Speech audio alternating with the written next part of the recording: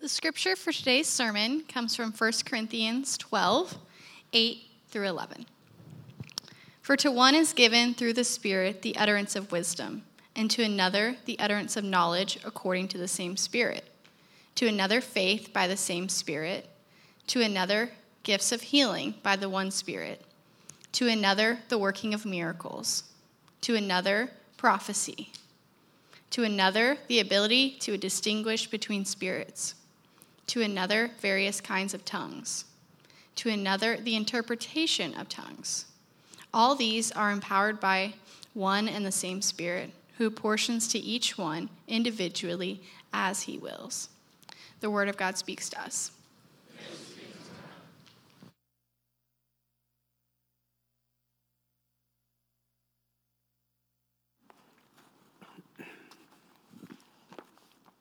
Good morning. Hey, my name is Cale Freeman. I serve as one of the pastors here, and it's my honor and privilege to get to open up the Word of God with you guys today. So I'm going to start off by praying for you guys. Please pray for me, and then we'll get started. Father, Lord, as we open up your Word today and get to look at these spiritual gifts, Lord, we pray that you would bless us with just being able to read your Word and to acknowledge the fact that we have your Word in the first place. Lord, I pray that you would put in us a sense of just the wonder that you actually commune with us and that we can even know you. And then, Lord, I pray that you would give us what you want to give us in this particular text as well. So, Lord, I pray that the meditations of my heart, the words of my mouth, Lord, would be acceptable in your sight. Amen. Well, there have been a number of totalitarian regimes that have sprung up around the world in the last 100 years or so. Think about places like Italy under Mussolini. Think about Nazi Germany. More recently, think about North Korea, these kinds of places. By totalitarian, what I mean is that they have like total or complete control of their citizens. It's a very terrible place to be and a very terrible place to live. And even though all of these different governments have all their different, they're all very different. They're not monolithic in any way. And yet, something that seems to be similar with any of them is that they all want to have unity at the expense of diversity. They all want to have unity, and they want to strip people of their individuality. You can see this in every place in their governments, but I think you can see it very clearly, almost in an unnamed way, whenever you look at their militaries. So, what's interesting is our military here in the United States, we have uniforms and they move in formation. And yet, whenever I see pictures like these, there's almost something that I just can't quite put my finger on, but you can just tell that they have gone the extra step. They've gone even further towards stripping people of their individuality. They've gone even further down the road of unity at the expense of diversity. And this is one example of what unity is. However, there's a better picture of unity, which would be this next one. This is a picture of the London Symphony Orchestra. It was established in 1904. It's still around today. If you haven't heard them before, you can just get on Spotify, type that in. They're great. They're amazing. But this, too, is a picture of unity. But it's not unity at the expense of diversity, but it's unity with diversity. Every single person here at this orchestra shows up with their own set of abilities, with their own instrument. They're not trying to fight one another for supremacy in the song, but they're all working literally in harmony with one another for the same purpose, and yet coming at it from different places with all kinds of different strengths and all kinds of different talents. And even if you don't enjoy like orchestral music or classical music, like you can perceive the beauty of that. Like men and women coming together with various different strengths and of course weaknesses and coming together for one single purpose. I mean, it's all over pop culture right now.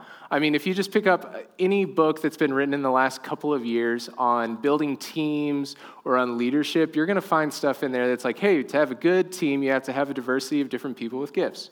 So even pop culture understands this, but what we're going to be talking about today is something a lot bigger than just a diversity of people, but a unity and a diversity of how the Lord God, the Holy Spirit, works in and through people. So today we're talking about the spiritual gifts. Spiritual gifts can be defined rightly in a few different ways. Today we're going to use this definition. They're acts of service or ministry which are produced through us by the triune God. This is a definition given by Sam Storms, Dr. Sam Storms, in his book, The Beginner's Guide to Spiritual Gifts. It's a really good definition as he takes into account the full weight of the scriptures, what they have to say about the spiritual gifts. Last week, Pastor David took us through chapter 12, verses 1 through 7, and he introed a lot of really important things about the spiritual gifts that we should consider as we're going to be talking about them for quite some time. 1 Corinthians 12, 13, and 14 are all dealing with this subject, and today we're going to be looking at verses 8 through 11. We're going to begin in the next few weeks to go through each of these gifts individually and give them a bit of time to help explain them and show you what they mean for our lives today. But today I'm only going to hit the first three. That's the utterance of wisdom, the utterance of knowledge, and the gift of faith. So if you're here in about 30 minutes or so and you're like, man, he's only on 3 of like 10 gifts, this is going to take forever, don't leave. We'll be almost done by then. And then next week, we're going to pick up in the same exact verses, but we're going to talk about the other gifts. So if you're not already there, go ahead and turn to 1 Corinthians 12, verses 8 through 11. Here we have Paul's response probably to a question that the Corinthians had posed to him about spiritual gifts, probably about the supremacy of some gifts over the other, which was their wrong view. And he's correcting this view and showing them that there is a unity and a diversity of gifts within the body of believers and the way that the Holy Spirit works in them.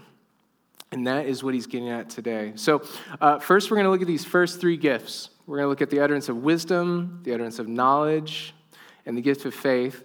But before we do that, I want to make sure that we have a good groundwork to work off of. So before we even get into that, we're going to talk about a little bit of background. Because if you don't have this background, you don't have this groundwork, then you're going to view these things at best in an unhelpful way, or at worst maybe in a very bad way, a very detrimental way.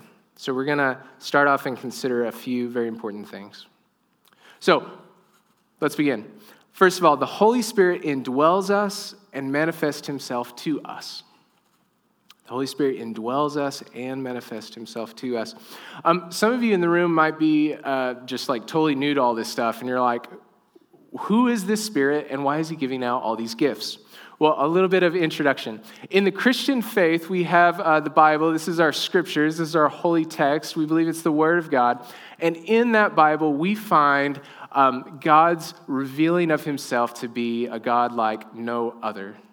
He is a God who exists in Trinity. This means a tri-unity, a threeness, and a oneness. And the way that he exists is one God eternally in 3 persons: the Father, the Son, the Holy Spirit. And all 3 of these persons are co-equal. They're all equally worthy of all glory and worship. They're all equally divine. They always have been. They always will be. But they're distinct amongst one another. So in other words, the Father, the Son, the Holy Spirit, they're all God. And yet the Father is not the Son is not the Spirit is not the Father.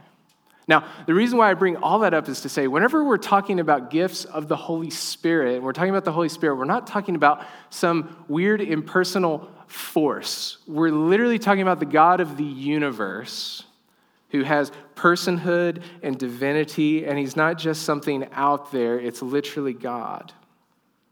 And what we get in our teaching in scriptures is that for those who believe in Jesus Christ, that he died on the cross and rose again, that he really was God in the flesh and that he'll come again, we are given so many graces. First of which many of you would think about would be the forgiveness of sin, or maybe the promise of eternal life. And yet one of the most important things that we are given is the indwelling of his Spirit. We see this in the same letter, 1 Corinthians 3:16. Do you not know that you are God's temple and that God's Spirit dwells in you? We also see this in John 14. Jesus, talking to his disciples, says, "And I will ask the Father, and he will give you another helper to be with you forever, even the Spirit of truth, whom the world cannot receive, because it neither sees him nor knows him. You know him, for he dwells with you and will be in you." So literally, the God of the universe is promised to indwell those who believe in him. And his presence is always with us if we believe in him. And the thing about the Spirit is that it's unseen. Like, to put it very literally, if a surgeon opens you up, he's not going to find God the Holy Spirit in there. He's unseen, and yet he dwells inside of us, and yet occasionally he does make himself known. Check out verse 7 here. It says, to each is given the manifestation of the Spirit for the common good. Manifestation here is a really good word for the translation. Manifestation meaning an event, an action, or an object that clearly shows or embodies something. Another word that's rightly used in translations is disclose. Like, it's a disclosure. Like, hey, you can't see the Spirit, and yet occasionally he makes himself known in these gifts, these acts of service or ministry which are produced through us by God. So these gifts are not separate from him and his presence, but they are manifestations, or they are disclosures of the fact that he is actually here and that he's actually present and he's working in our lives. So some of you may feel like God is distant and really far off, and maybe that's because you don't believe in him, or maybe you would say that you don't believe in him because you feel like he's really distant and far off. Well, I just want you to know the good news of the gospel is that whenever you believe in Jesus, he actually isn't just here. The Holy Spirit isn't just here with us, but he's actually indwelling inside of us, and occasionally he makes himself known, and that's offered to you. But for others of you, you may be more like me, who you believe in Jesus Christ, and yet because of the very hard things that have happened in your life, you begin to wonder, is he even near? Is he far away? Whenever you have the death of a loved one, whenever you have that diagnosis that comes up, or if you would just wish that maybe one day you could have a diagnosis to explain these weird health things going on in your life, and then you wonder, where is God? Is he far off? And though what I'm about to say isn't going to take the pain from that, I know that, but I just want to tell you truth whenever things are hard. It's that God has not left you. God is actually dwelling inside of you if you believe in Jesus. And he's here with you, and he always will be, never to be taken from you if you are in Christ. But now that you have a framework for some of these things, let's now look at the first two gifts, the utterance of wisdom and the utterance of knowledge. Verse 8. For to one is given through the Spirit the utterance of wisdom, and to another the utterance of knowledge, according to the same Spirit. So a couple of considerations for this verse. The utterance of wisdom and the utterance of knowledge, these are two different spiritual gifts. I'm going to handle them together, though, because you can even see in the language they kind of sound similar, and what we have to say about one, we largely have to say about the other. So we're going to talk about them together. The words are very simple. An utterance, or some translations, a word of wisdom, wisdom being like the art of skillful living, or knowledge, factual information. Like, those words are simple, and yet it's not very clear exactly what the Apostle Paul meant in this verse. We don't have the gift of wisdom or knowledge in operation where the Bible says, hey, this is the gift of knowledge, or hey, this is the gift of wisdom. We don't have that anywhere, and thus, because these don't even show up in any other list of spiritual gifts in the Bible, we have to proceed with a little bit of charity, because trusted teachers hold different views. So some people see these as simple gifting of knowledge and wisdom in a believer through the message of Jesus Christ. And they have good reason for that. If you were with us in 1 Corinthians very early on, chapters 1 through 3, you may remember that they love the idea of wisdom and they love the idea of knowledge. So much so that even the non-Christians at the time, these were esteemed virtues for them. And yet Paul shows up on the scene with this letter and he says, hey, let me show you what true wisdom and true knowledge is. It's the person and work of Jesus Christ. And then likewise, because what Paul is doing in this passage is to say, hey, listen, there's a variety of different gifts and we shouldn't prioritize one over the other. It would make sense if the first two gifts that he said may be a little bit less miraculous in nature from others, but maybe general giftings of knowledge and wisdom that are offered through the message of Jesus Christ from one person to another.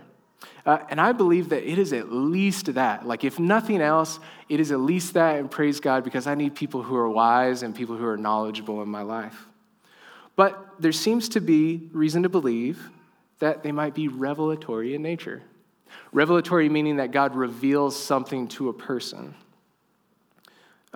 The gift of wisdom doesn't really show up again, but the gift of the utterance of knowledge does. Chapter 13, verse 8 says, love never ends. As for prophecies, which would be clearly a revealing gift, they will pass away. As for tongues, they will cease. As for knowledge, there it is, it will pass away. So we see it beside other revealing gifts.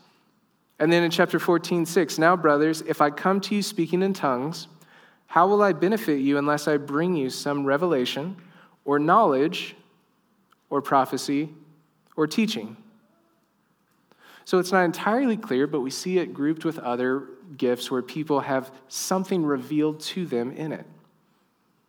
And then if we look outside of this particular text, we see places like John 4, where Jesus is talking to the Samaritan woman. What happens in this story that many of you have probably heard before is that a woman comes to a well and Jesus asks her something about her husband. She says she doesn't have a husband, and then out of nowhere, Jesus, though he's never met her before, says, hey, by the way, you have 5 husbands, and you're currently with someone who isn't your husband. In other words, he was saying, hey, even though you've never met me before, I have information about you that I otherwise couldn't have had, and she heard that, she saw that there was power in him, she repented, and she followed him. Now, this may be a word of knowledge, or an utterance of knowledge. This also may be in the realm of prophecy, but it seems that the lines are blurred. And then likewise, for the utterance of wisdom, we think about places like King Solomon in 1 Kings 3. Solomon was already a wise man, and he asked God for more wisdom, and he was given that. And then there's this really interesting story in 1 Kings 3 where there's 2 women who are both claiming that one baby belongs to them. And then they say, Solomon can't figure out who it belongs to. So he says, hey, listen, bring me a sword. So someone brings him a sword. He's like, okay, so we're going to divide the baby in half, and each of you can each take one half, which just sounds like terrifying, but it gets better. So then one woman is like, no, don't do that. Give the baby to her. Don't kill the baby. And he's like, there you go. There's the mom. And in that particular instance, it's called the wisdom of God that he had shown that day. So it's not an open and shut case, but because we don't have a whole lot of information in the text, we have to go to these places and say that this may be the gift at work. So what I believe about this gift, and there's a variety of views that are all good and within the realm of good teaching, is that these are a spontaneous revealing of wisdom or knowledge given to one person and likely for another. The emphasis seems to be that it's on the utterance, the actual speaking of it, not just that a person walks around in a very wise way for their own devices, but that they give that wisdom to others and that they give that knowledge to others. I think this could come up in many different ways, but it is at least that, and it seems that God is actually giving someone some bit of information. So I've already given you some scriptural examples of that, but how about a historical one? Many of you might know the name Charles Spurgeon. If you don't, he was a 19th century preacher in London, and he was known for his preaching. He was later called, not by himself, but by others, the Prince of Preachers, right? And he had a very rad look about him too. Look at that beard. But he's known for a lot of different things. But one of the things that you may not hear as often is that he was known for also having some very amazing, miraculous interactions with the Spirit of God. There was one time where he was preaching in a setting similar to this, and he's talking about one thing, and all of a sudden he points out in the crowd, and he says, hey, young man, those gloves that you're wearing, you didn't pay for, and you stole them from your employer. And then he just keeps on preaching, which is like the most terrifying thing that could ever happen at church, right? And yet what happens after that is a young man comes up to him after church with a pair of gloves, and he's like, I've never done this before. This is the first time I've ever stolen. And I think he actually was young because he's like, don't tell my mom, or something like that.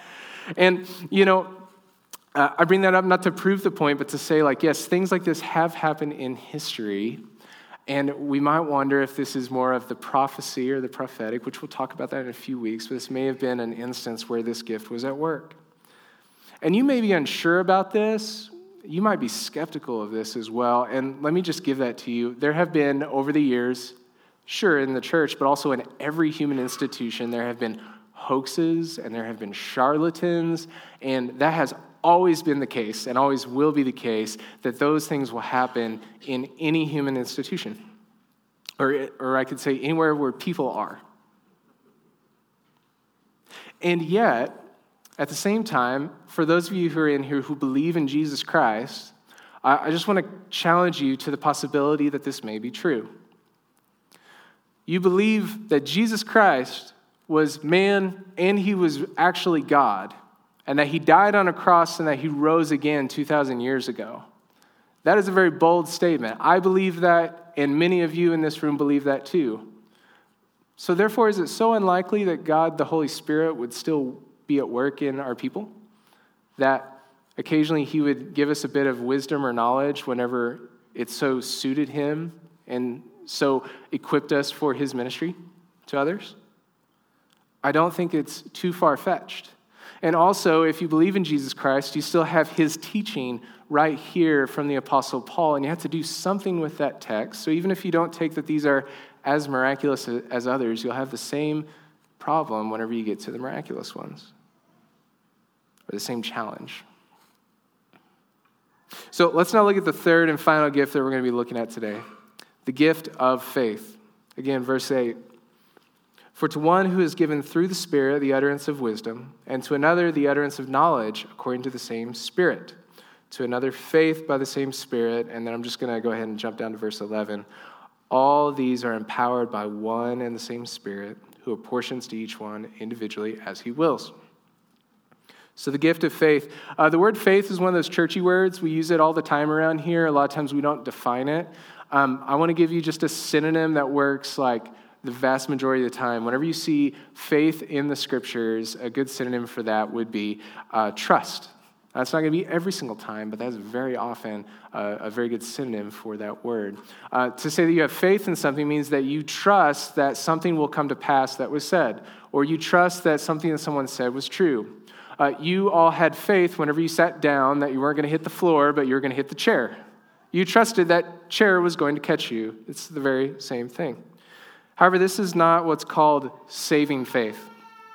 Some of you guys might be here today not believing in Jesus Christ, but you're invited by someone who says, I have faith in Jesus Christ.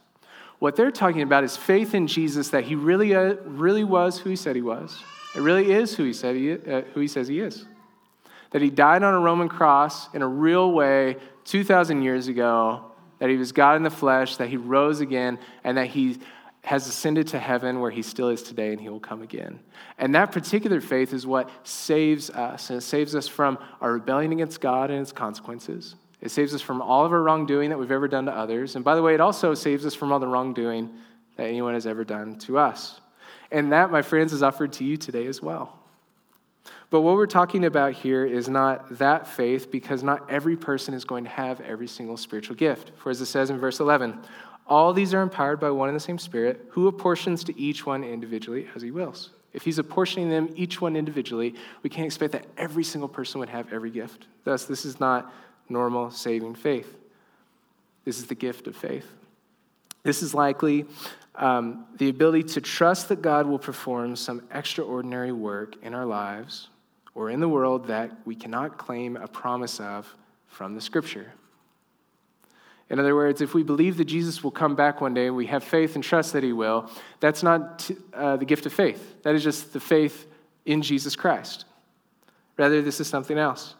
In 1 Corinthians 13:2, we hear a mention of faith. It seems like it's talking about the gift of faith. It says, all faith so as to remove mountains. In other words, so much trust, or the ability to trust that a mountain would pick itself up and walk itself across the road and plop itself down. Now, it's a picture. I'm not saying that if you go out and have faith that, the Rockies are going to move themselves, but it's a picture of the kind of faith that it's talking about here. It's something that we can trust that God will do in our lives, that we're probably going to say, I know this is crazy, but I trust that God is going to do this. That is probably the gift of faith. George Mueller is someone who comes to mind for many of us, who was a man of great faith and likely had the gift of faith. For those of you who don't know, George Mueller was another pastor in England in the 19th century. The 19th century England must have just been awesome, because all of my examples I could think of were from this era and from this place. And, this guy, he was a pastor, he was an evangelist, and he had a real heart for orphans. And he spent most of his life educating orphans and creating orphanages. And he had a particular trust that God was going to provide for him and for the orphans, and he wasn't going to do it by normal means. He was offered a salary, he denied a salary. He said, no, God's going to take care of us, and he and his family never missed a meal. Either the food would show up at the right time or the money to buy the food would show up at the right time in an unexplainable way. He was telling someone about it, but he wasn't telling others about it. He was telling Jesus about the need, and Jesus was providing. One of the most famous stories about this guy is there's about 300 kids in this orphanage. They're about to go off to school, and someone tells him, hey, there's no food for them. There's no breakfast. And then there's like a knock at the door, and there's a baker, and he's like, hey, I couldn't sleep all night because I just knew you guys would need bread, so I made like extra, so here you go. And then a little bit later after that, a milk cart breaks down in front of the orphanage, and they're like, hey, this milk's going to spoil, so you guys can have it. And it was exactly enough for the 300 kids that were there. So this seems like a level of faith that would be so much stronger that this is likely a picture of the gift of faith. But the craziest part about the story is that we actually have documentation from this guy that says, no, I don't have the gift of faith. So, who am I to disagree with George Mueller? But, it certainly seems like that's a real example of the gift in operation. So 1 Corinthians 12:11 again. All these are empowered by one and the same Spirit, who apportions to each one individually as he wills. Just a little word on what we do with all this information today. A lot of times we view the spiritual gifts as a personality test. It's like, what's your Enneagram number? What spiritual gift do you have? It's like, where's my identity at in this spectrum, and which one am I? Am I a 4 or am I a gift of tongues? I don't know. But later on in chapter 14, it's going to say, earnestly desire the spiritual gifts. It's not something that we shouldn't desire. We should certainly want these things in our lives as they are manifestations of the Spirit for the common good. And yet the main point is not wondering like, okay, do I have the utterance of wisdom? Do I have the utterance of knowledge? Do I have the gift of faith? Instead, the real question is are we going to trust that God is going to give us what we actually need in the time that we need it? It's good to desire these things. And many of us will receive different gifts. But all of them are open to us all. And the question is he going to actually give us what we need? Whenever we're talking to a friend or a loved one about hard things, are we going to pray to God and ask, God, will you give me some wisdom in this moment? And my friends, you may not even know that it was a gift of wisdom. Do you pray to God and say, hey, Jesus, would you just make sure that I know what I need to know in this instance? And do you expect that he's actually going to answer the prayer in the moment?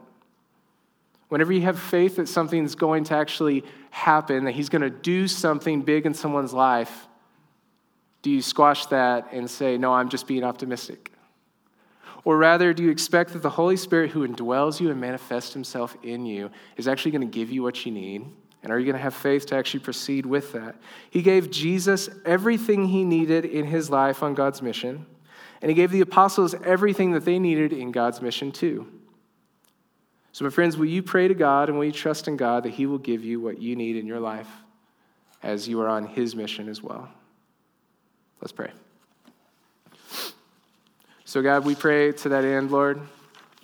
Pray that you would give us everything that we need to follow you on your mission, to call others to faith in Jesus, to give them joy in that, and to give them the truth that you are who you are. And Lord, we pray that you would give us the gifts. We know, Lord, that we already have the Spirit within us, and occasionally, Lord, you manifest yourself. So we pray that you would do that in our church as we continue to follow you. Pray these things in your name. Amen.